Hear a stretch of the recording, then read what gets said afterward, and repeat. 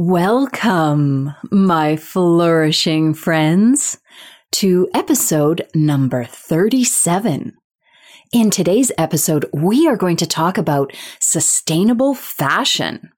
Now, if that sounds like an oxymoron to you, it's probably because you have heard about the enormous environmental and social impacts of the fashion industry.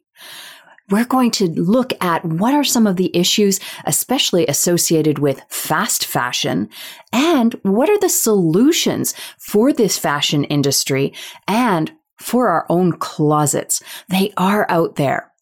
Let's dive in.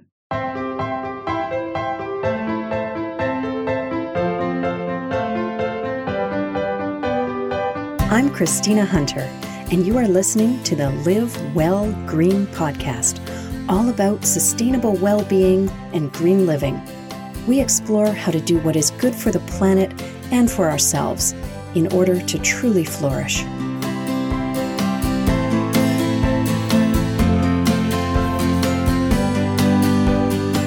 In addition to being a necessity, clothing can also help make us feel great and look great. So it is something that we do pay attention to, and we really need to pay more attention to the impacts and how we can change those and reduce the harmful impacts on the environment and on the workers in the industry. So even though fashion can be fun, it can have huge environmental impacts. The Intergovernmental Panel on Climate Change, or IPCC, says that the fashion industry produces about 10% of the globe's carbon dioxide emissions every year, which is quite significant. In addition to that, the fashion industry is responsible for using trillions of liters of water each year and is responsible for large amounts of pollution, everything from chemical wastes to microplastics to the garments themselves. And a big part of the problem is the emergence of something called fast fashion. This is where we have production of clothing that has increased dramatically. One report from the consulting agency McKinsey indicated that our production of clothing has doubled between the year 2000 and 2014. But yet, we are keeping our garments for only about half as long. In addition, apparel consumption is projected to rise by another 63% in the next 10 years. And unfortunately, less than 1% of all clothing produced globally is actually recycled. So fast fashion is seen to be a big part of the problem. How do we define this term fast fashion? Well, in the Merriam-Webster dictionary, they define it as an approach to the design, creation, and marketing of clothing fashions that emphasizes making fashion trends quickly and cheaply available to consumers. End of quote. So, fast fashion promotes a culture of ever-changing trends and makes these trends accessible using rapid production and low-quality materials to deliver items at low cost. Many brands such as Zara, H&M, Forever 21, and so on produce multiple micro-seasons per year, anywhere between 12, 24, and even 52 micro-seasons. That's one per week, which is really hard to understand. This is done using low-quality materials and cheap manufacturing processes, which means that the clothing doesn't last and it's cheap to the consumer, but definitely not cheap to the environment or to the workers in the fashion industry. So, how do we get to sustainable fashion from here? This fashion industry is actually really complex. It includes everything from large-scale agriculture, which is producing the natural fibers like cotton that we're using in some of our garments, and all of the impacts associated with growing cotton, including pesticide use, fertilizer use, water consumption, and CO2 emissions. In fact, cotton is one of the most chemical-intensive crops in the world. It relies heavily on insecticides and other pesticides, and this reliance on these chemicals also contributes to pesticide poisoning incidents in the workers that use these chemicals and in their families. In addition to that, cotton has the highest water footprint of any fashion fiber. Then we also have in the fashion industry an association with the petrochemical industry, where they are using petroleum products to create those synthetic fibers like polyester. And we have an increasing use of polyester in our textiles, and it has all kinds of associated impacts, not just from the chemical industry, but also from the use of energy and water to produce it. It is estimated that 70 million barrels of oil a year are used to make polyester fibers for our clothing, according to one report in the BBC. The yarn and textile manufacturing uses thousands of chemicals, many of which are toxic. A report that came out in the journal Nature Reviews in April of 2020, in an article titled The Environmental Price of Fast Fashion by Niinimäki et al., reviewed the research on the fashion industry. And I have a quote from this review article, and they say, "In one Swedish study, 2,450 chemicals related to textile manufacturing were investigated for their hazardous properties. 10% of these chemicals were identified to be of high potential concern for human health, including fragrances and acid-type azo dyes, as well as reproductive toxins such as brominated flame retardants, highly fluorinated water, stain repellents, and phthalates. Additionally, antibacterial agents are also added into textiles, which can lead to an increased antibiotic resistance. 5% of the chemicals investigated were of high potential concern for the environment, where they can spread globally and bioaccumulate or gradually increase in concentration in organisms, causing disease, allergic reactions, and increasing cancer risk. For example, chemicals used to waterproof textiles, which are mostly chemically stable fluoropolymers, are even found in remote Arctic locations and in the bodies of polar bears and seals, demonstrating the global impact of chemical use during textile manufacturing. In general, though, it is clear and known that fashion companies look to save production costs through manufacturing in locations with lax environmental regulation and where pollution mitigating technologies are not needed. This mode of manufacturing leads not only to high environmental impacts from chemical usage, but increased health risks for factory workers, cotton farmers, and fashion consumers." End of quote. So we see here that there are multiple environmental and human health impacts associated with textile manufacturing. Then when we get into the topic of garment manufacturing, the sewing the garments themselves and the trims manufacturing, there are additional impacts.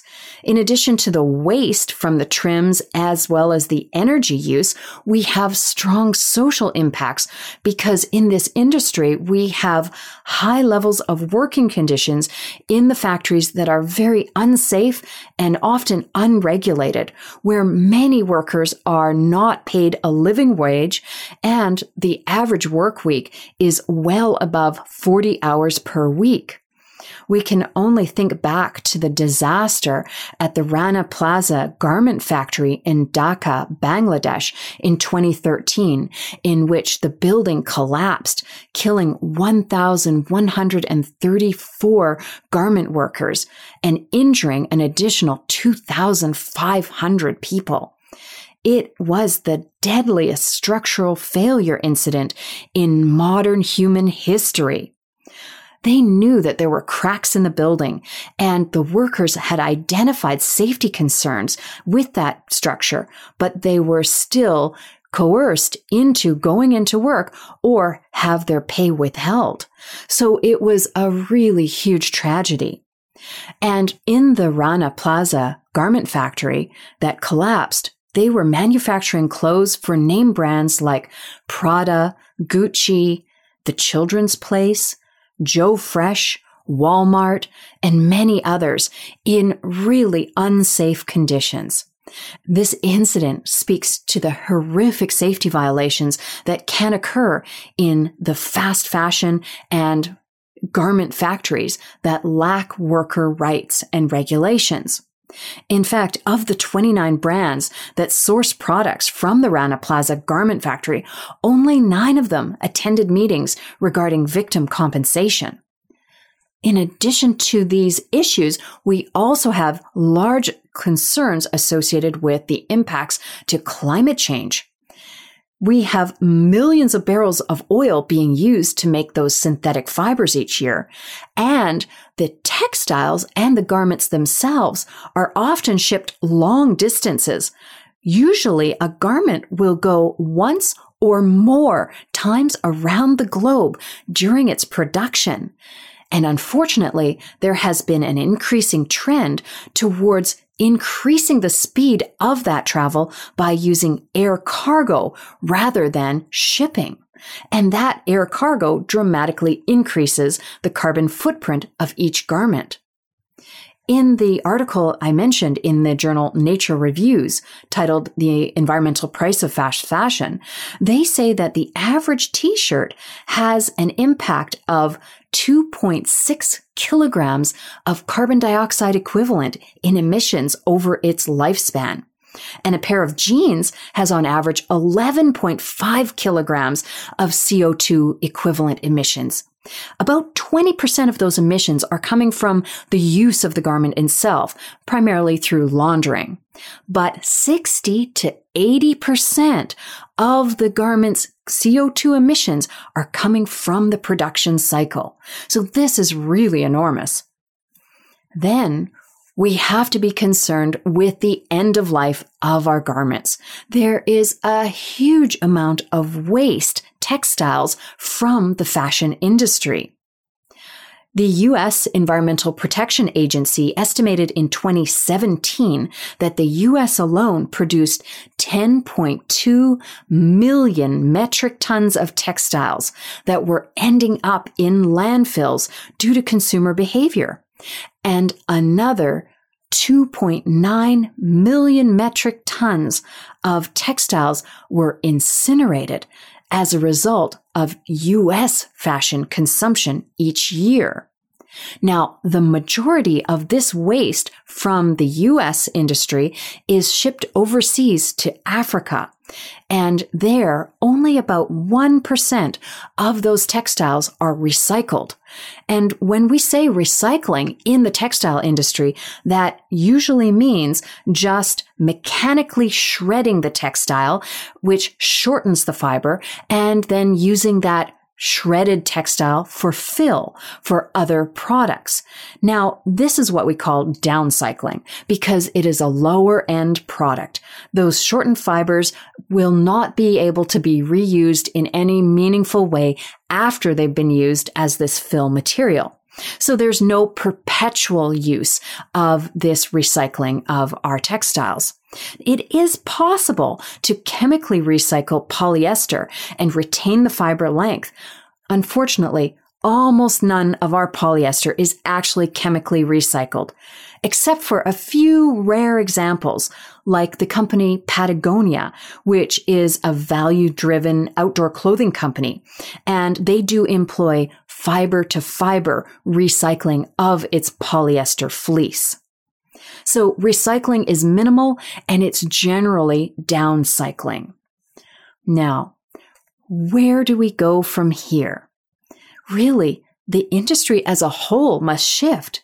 It's clearly unsustainable, but we must find accountability at all stages of the industry, from the production of natural fibers in agriculture, where we need to shift towards more organic cotton and low input natural fibers, to the synthetics that are used in manufacturing clothing, shifting away from petroleum-based polyester. And in the manufacturing itself, we need to increase our pollution control mechanisms and minimize the use of heavy metals and toxins that end up going into wastewaters. We need to improve the working conditions and pay of the workers all the way through the industry. We need to explore emerging processes to reduce waste in manufacturing, processes that produce no waste dye and reduce pattern offcuts and create seamless knitting and use less energy and so on. Ultimately, the industry must shift from a linear throughput model to a circular model, which is one based on this idea of cradle to cradle, which I go into more detail in episode number 11. So head on back to that for a review of the cradle to cradle concept. So what can we do about our fashion industry? Really, we need to reduce, reuse, and rethink the entire industry. When we think about reduction, we really want to reduce our consumption of fast fashion. We need consumers to stop looking for the latest trends at very cheap prices. One protester outside of London's Fashion Week in February of 2020 held a sign that said, "This year's must-have, the continuation of life on Earth." What a wonderful way to summarize what we need from the fashion industry. That is the must-have. We really need a mindset shift in terms of what we should be expecting from our industry and reductions in the overall throughput model. Then, when we think about reuse, we need to think about reusing the clothing that we have, looking at thrift shops, which I enjoy frequenting, as well as consignment stores or having clothing swaps with our friends and so on. When we get into the rethinking aspect of it, we need to think, what is sustainable fashion?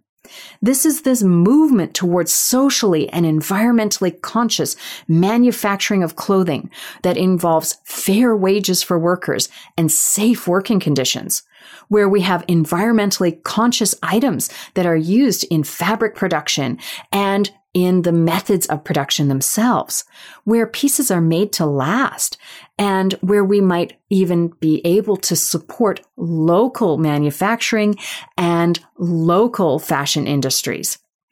One of the cool initiatives around this is the Red Carpet Green Dress to promote sustainable clothing at red carpet events and boost the profile of sustainability needs in the fashion industry.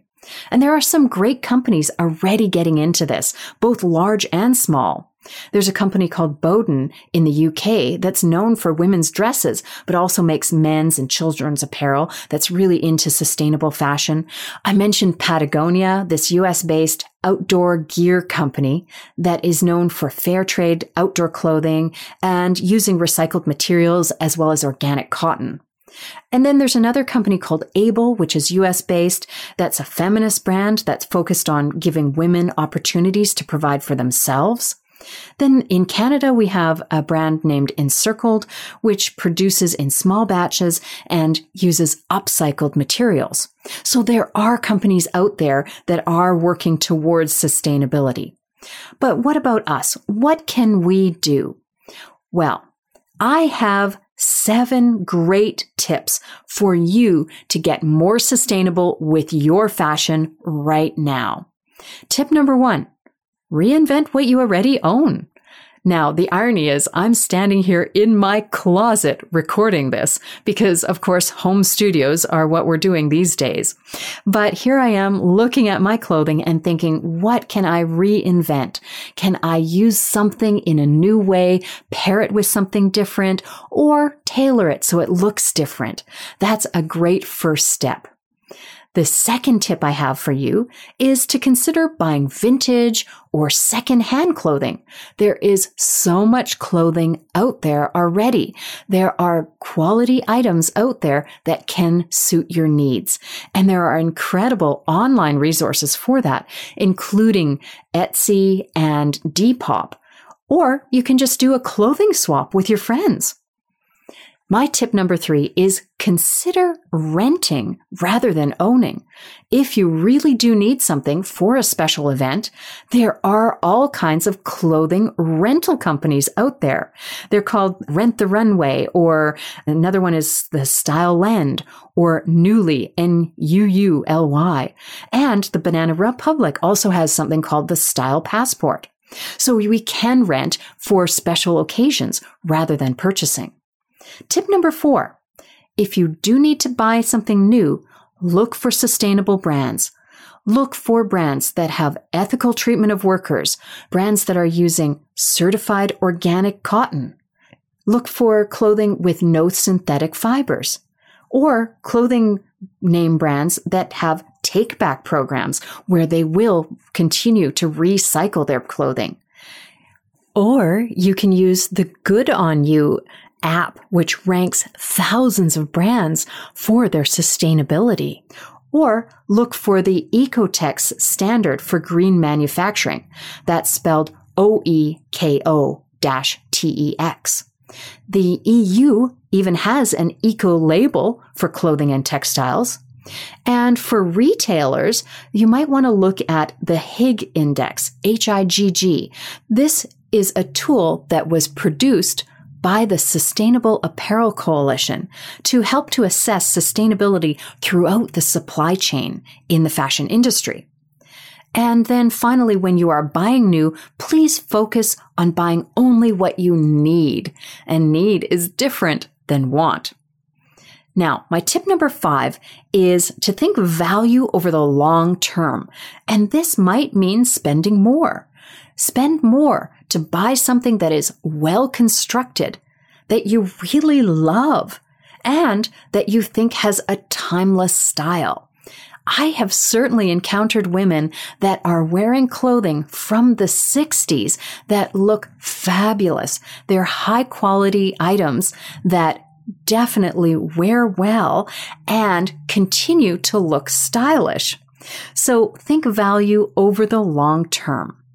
Tip number 6 is repair what you own.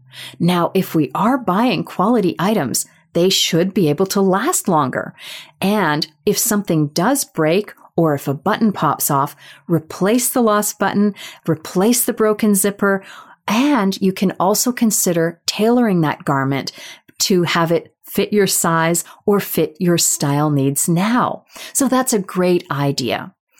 Tip number 7, finally, think about what you're going to do with it when you are finished with that garment. Can you consider selling it on consignment?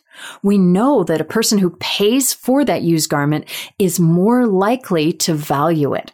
So that's excellent. They're going to continue to use it then. Can you give it to a friend who really wants it and needs it?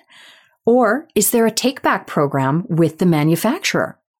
Finally, I understand that it can feel great to donate to thrift shops. And it is very useful for those organizations that run the thrift stores as a revenue generating function for revenue generation. But we do have to understand that donating to thrift shops is not a guilt-free solution, because there really is just too much waste clothing on the market. And the vast majority of that waste clothing ends up in a landfill. And much of this is produced due to the fast fashion cycle. So getting away from that is really the key. All right.